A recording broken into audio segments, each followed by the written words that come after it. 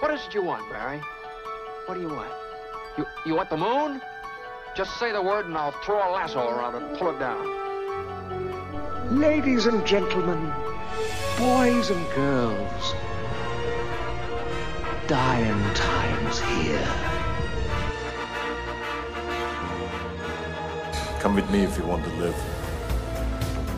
That's it, man. Game over, man. Game over. The Force will be with you, always. Ladies and gentlemen, welcome back to 20th Century Geek. I'm your regular host, Scott Weatherly, and whilst we are taking a bit of a hiatus, I thought I'd throw some other stuff out there. Not too long ago, my brother from another mother and myself, Julian Darius, did a short series of videos we call 20th Century Geek Bite Size, and so I've clumped them together, and they're going to be released across this week. I'm going to put them out there, just a bit of a taster. They're quite short and they're quite wonderful. Each one's a different idea, so here we go. Ladies and gentlemen, enjoy some Bite Size. Welcome to the 20th Century Geek channel. This is our new show that we're doing. Not entirely sure what we're going to call it just yet. We're going to be calling it something like, I don't know, mini bites or something like that. It's probably not that mini. It's just the fact that when Julian and I start talking, it usually goes on for a couple of hours. So we are going to limit ourselves to 30 minutes to talk about specific things, a specific topic, so we can try and get to a decision, I suppose, is really the best way to put it. So the first show we're going to be talking about is Marvel versus DC. But Julian, first, before we kick off, how are you doing? Are you okay? I am doing fine. I'm COVID-free and glad it is going to be 2021 soon. How about you? Yeah, same here. Tested and COVID-free. I think that should just become a welcoming now. Instead of hello, everyone just welcomes it. COVID-free. COVID-free. I'm just scared that 30 minutes will we get past the greeting, you know. We'll just start outlining ideas. Yeah. One thing I'm going to say before we do start is about that. Yes, we all want it to get to 2021, but let's not forget Mad Max 1 is also set in 2021. So, could that be prophetic? I've got my leather biker gear and sawn-off shotgun waiting in the wings just in case. But yes, off topic. I'm actually wearing leather pants with a shotgun. You just can't see it in the video. That's it. Yeah. Well, that's probably no more. Look, I'll aim for Mad Max, but I'll end up being like one of the guys sort of strapped to the front of a beach buggy or something as they drive through the British countryside. So no, Marvel versus DC. Now, this is really sort of an open question, as sort of like, which universe is better, or which publishing house is better? How do you want to take it? I think either. I mean, I think that they sort of overlap. There's not a lot that either company has done outside of some of the Vertigo stuff that's sort of in its own universe. And I got to say, for me, this is a very easy call. Is it an easy call for you? No. I thought it was, and then I started to put points together, and I was a bit like, okay, this could be a bit more difficult. Okay, let's start with you then. What's your easy call? How do you call this? For me, it's DC. It's DC all the way. And I was thinking about this, and I thought there's really only two periods in history in which I would prefer Marvel. So, let me start with those caveats. One is maybe early 90s, when you've got like Claremont on X-Men, which I don't think reads well now, but it had a lot of energy. And you've got Miller on Daredevil. And, there was not a whole awful lot going on at DC. I mean, I like that stuff, but that period Marvel probably beats. And the other is the golden age of Marvel Comics, indisputably, which was right around 2000 with Joe Quesada. Where it was just like Grant Morrison is on New X-Men. You've got, Ecstatics. You've got, Tangled Web of, Spider-Man. I mean, everything. You've got Garth Ennis Punisher. You've got Bendis and Malieve on Daredevil. I mean, all the second, Captain America was good, for God's sake. It was a very experimental era, and I think that era is just the golden age of Marvel. Outside of that, DC wins every time, and I'll tell you why. DC is smart. The number one thing is DC is smart. Okay, even in the old Marvel comics, right, of the '60s that everybody loves, right? I mean, if you think X-Men is unreadable today, those '60s comics are unreadable today. They are so dumb.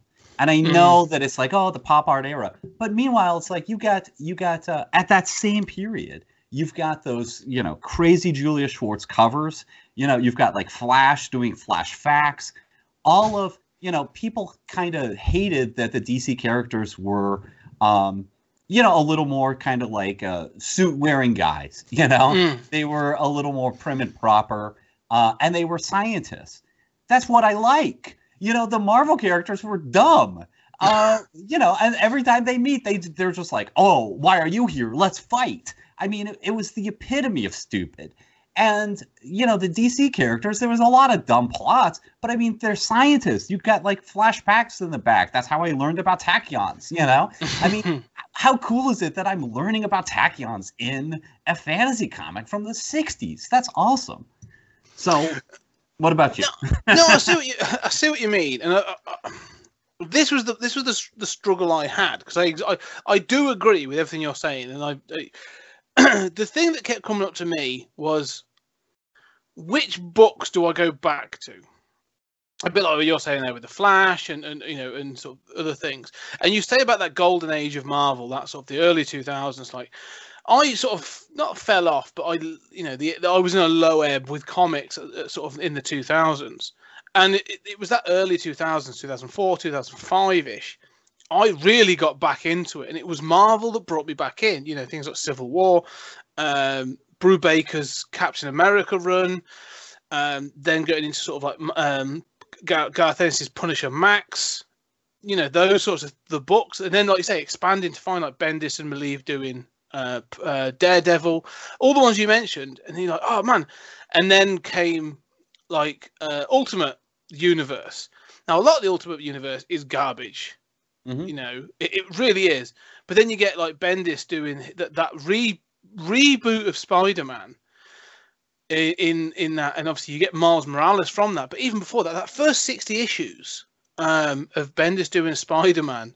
And like literally going, well, this is what he was in the 60s, and this is what he is now, and doing it well. I mean, I'm not a Bendis fan, I'll admit. Like, I think Brian Michael Bendis is very hit and miss, but that's one of the only times they've gone, this is a reboot of a character, and they've really put like passion and stuff into it, and really sort of thought it out.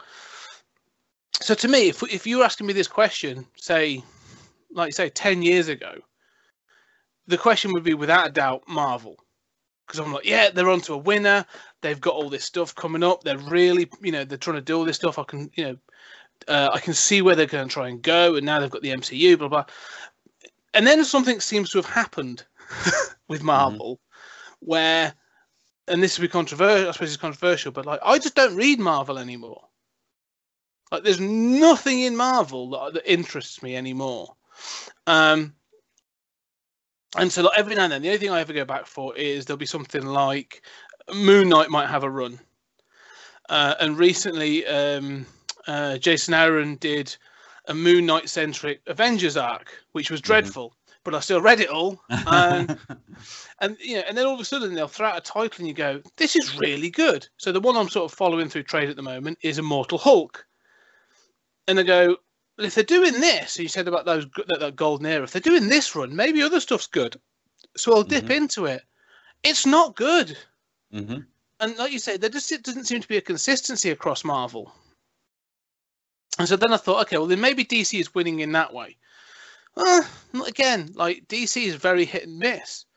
They'll have the odd sort of character that's having a really good solid run. But again, I'm not reading a whole heap of DC stuff at the moment. Like, the way they've treated Batman and just repetitive city-destroying events where I'm just like, oh, God, I can't be doing with this anymore.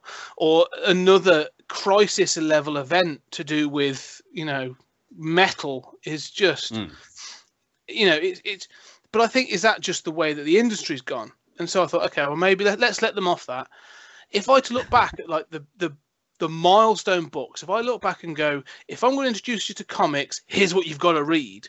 And all of a sudden, I was thinking, Dark Knight Returns, Watchmen, and then I was thinking, well, actually, even like Infinite Crisis on Infinite Earths. Right.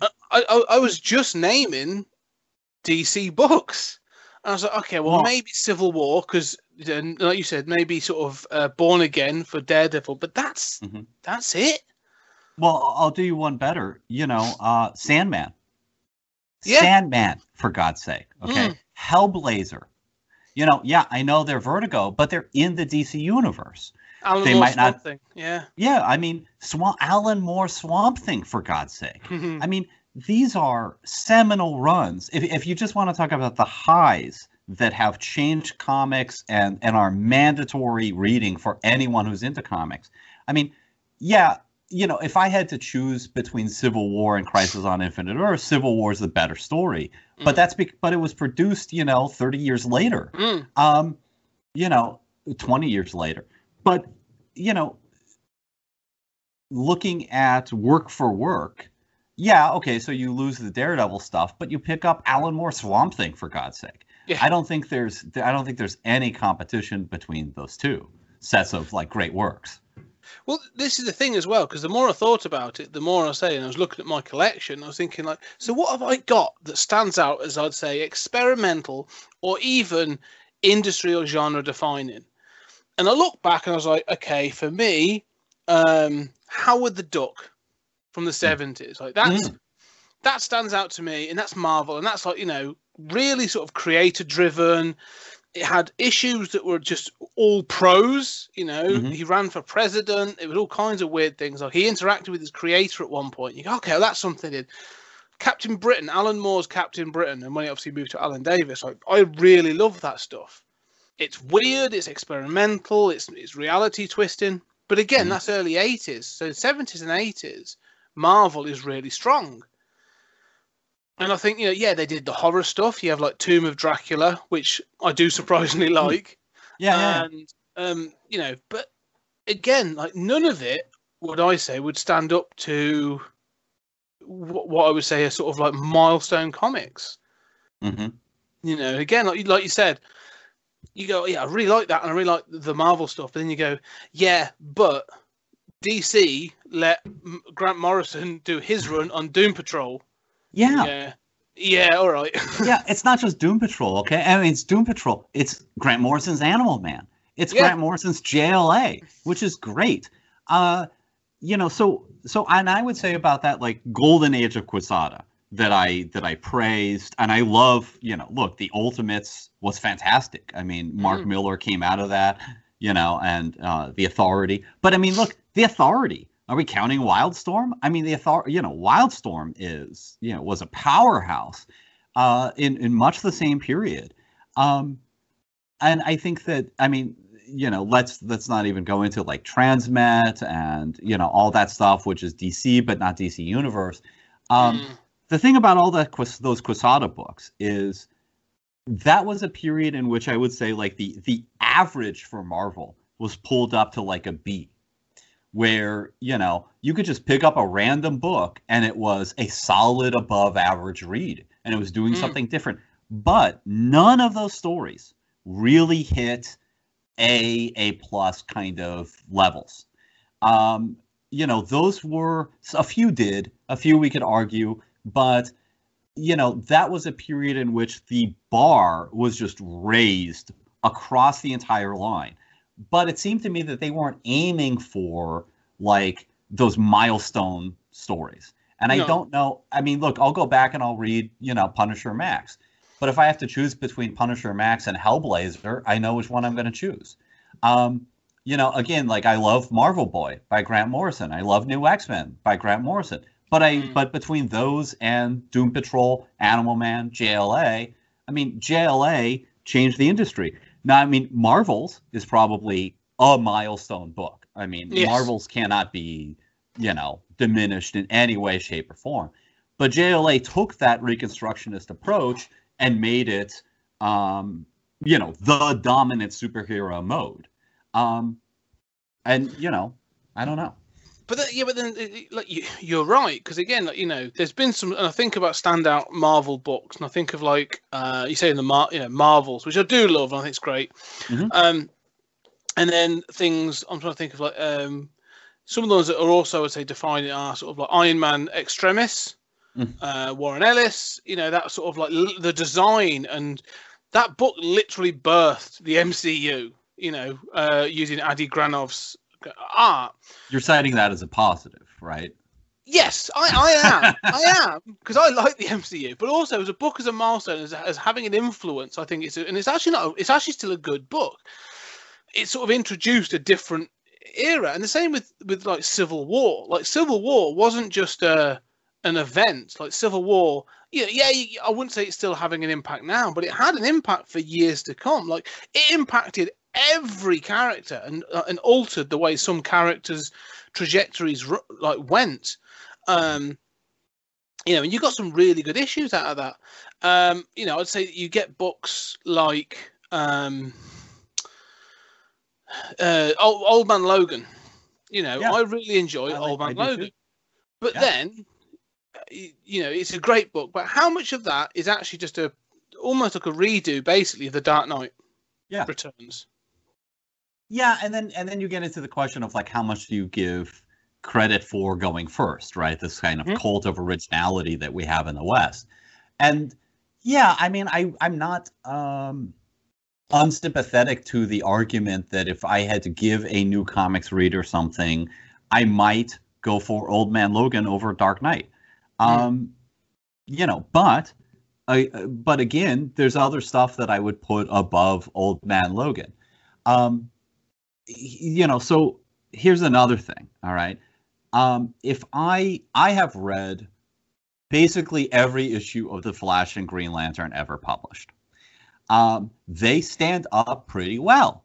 There's bullshit along the way, but I mean, the Barry Allen stuff is the Flash facts and it's weird stuff. I mean, they're doing like a giant storyline of Flash, the trial of the Flash before Crisis. He dies in Crisis. Wally West. You have this generational story of Wally West coming in, and he doesn't feel like he's worthy enough.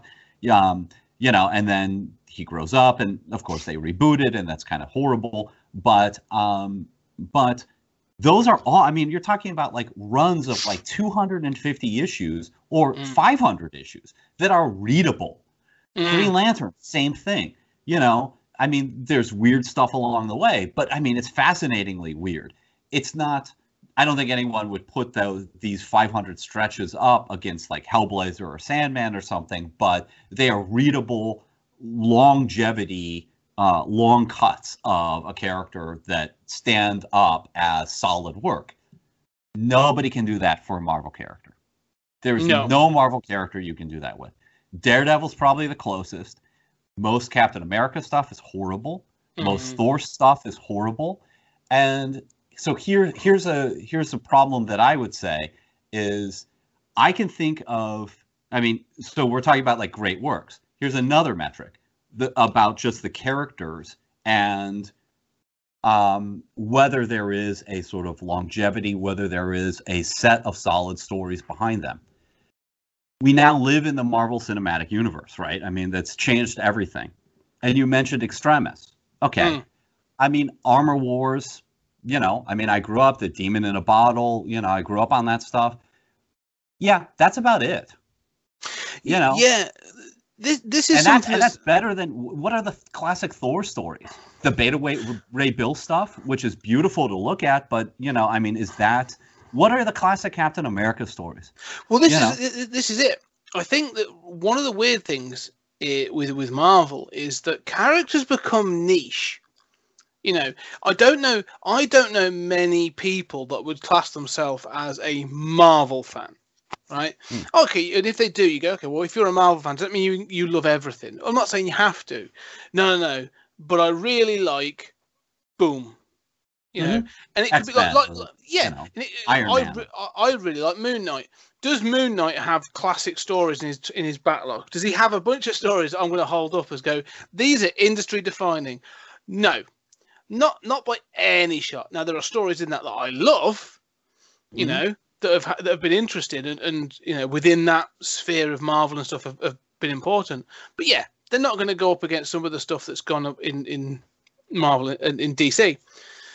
But then you get some people that go, I'm a real big Captain Marvel is in Carol Danvers fan. Like, they get she's got the Carol core. Like, there are dedicated people to that character. That's ace that people are that dedicated. Too. That's awesome. Yeah. And the same for Miss Marvel or Iron Man, or there are people that are dedicated to the characters, but they're dedicated to the characters rather than the wider universe. And you say about Captain America, like, I love Chris Evans' version of Captain America. Like, I think he did a very good job of making him an interesting and watchable character in the MCU. My introduction to Captain America, unfortunately, was Ed Brubaker's run. Now, I say unfortunately because it's probably the best Captain America that there's ever been. I agree. So then I went to seek out other stuff, and either side of it, there's some other good. There's some.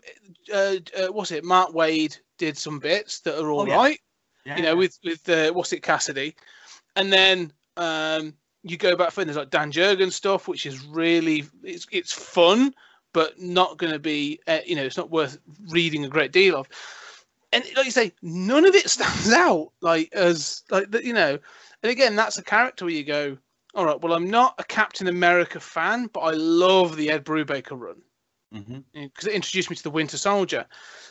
And it comes to this thing of like flexibility of characters in Marvel, that there are very few characters that have maintained.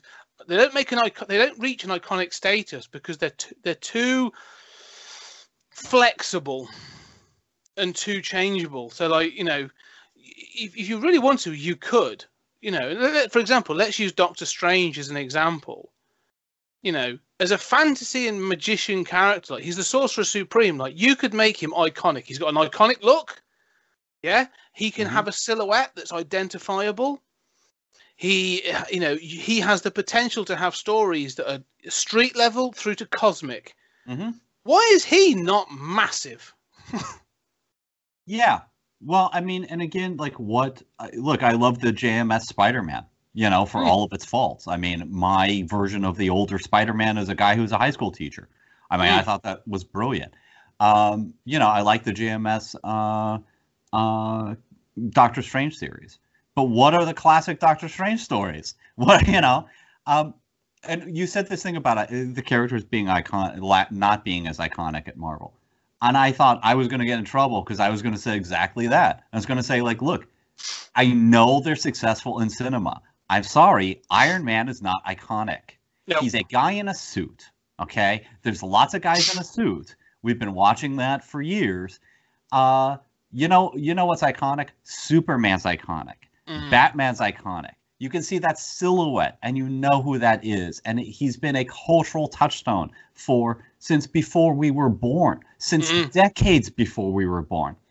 I have this other theory about Marvel characters, is that really Marvel characters are grounded in a historical period. So you look at like Superman, and obviously like the Superman of like that was created by, Jewish kids in the late 30s is an awesome Superman, right? He's fighting against, wife beaters and corporate elites, right? That's awesome. But Superman has like the 50s Superman, the 60s Superman that's just like trippy and crazy. That's also just iconic. He has evolved and, he is flexible. But Superman does not feel as if he's stuck in the 30s. Batman comes out of that pulp tradition. You obviously understand those origins, but you can transplant him into present-day Gotham. Nothing about Chris Nolan feels like you're forcing the Shadow into Gotham, right? The Fantastic Four.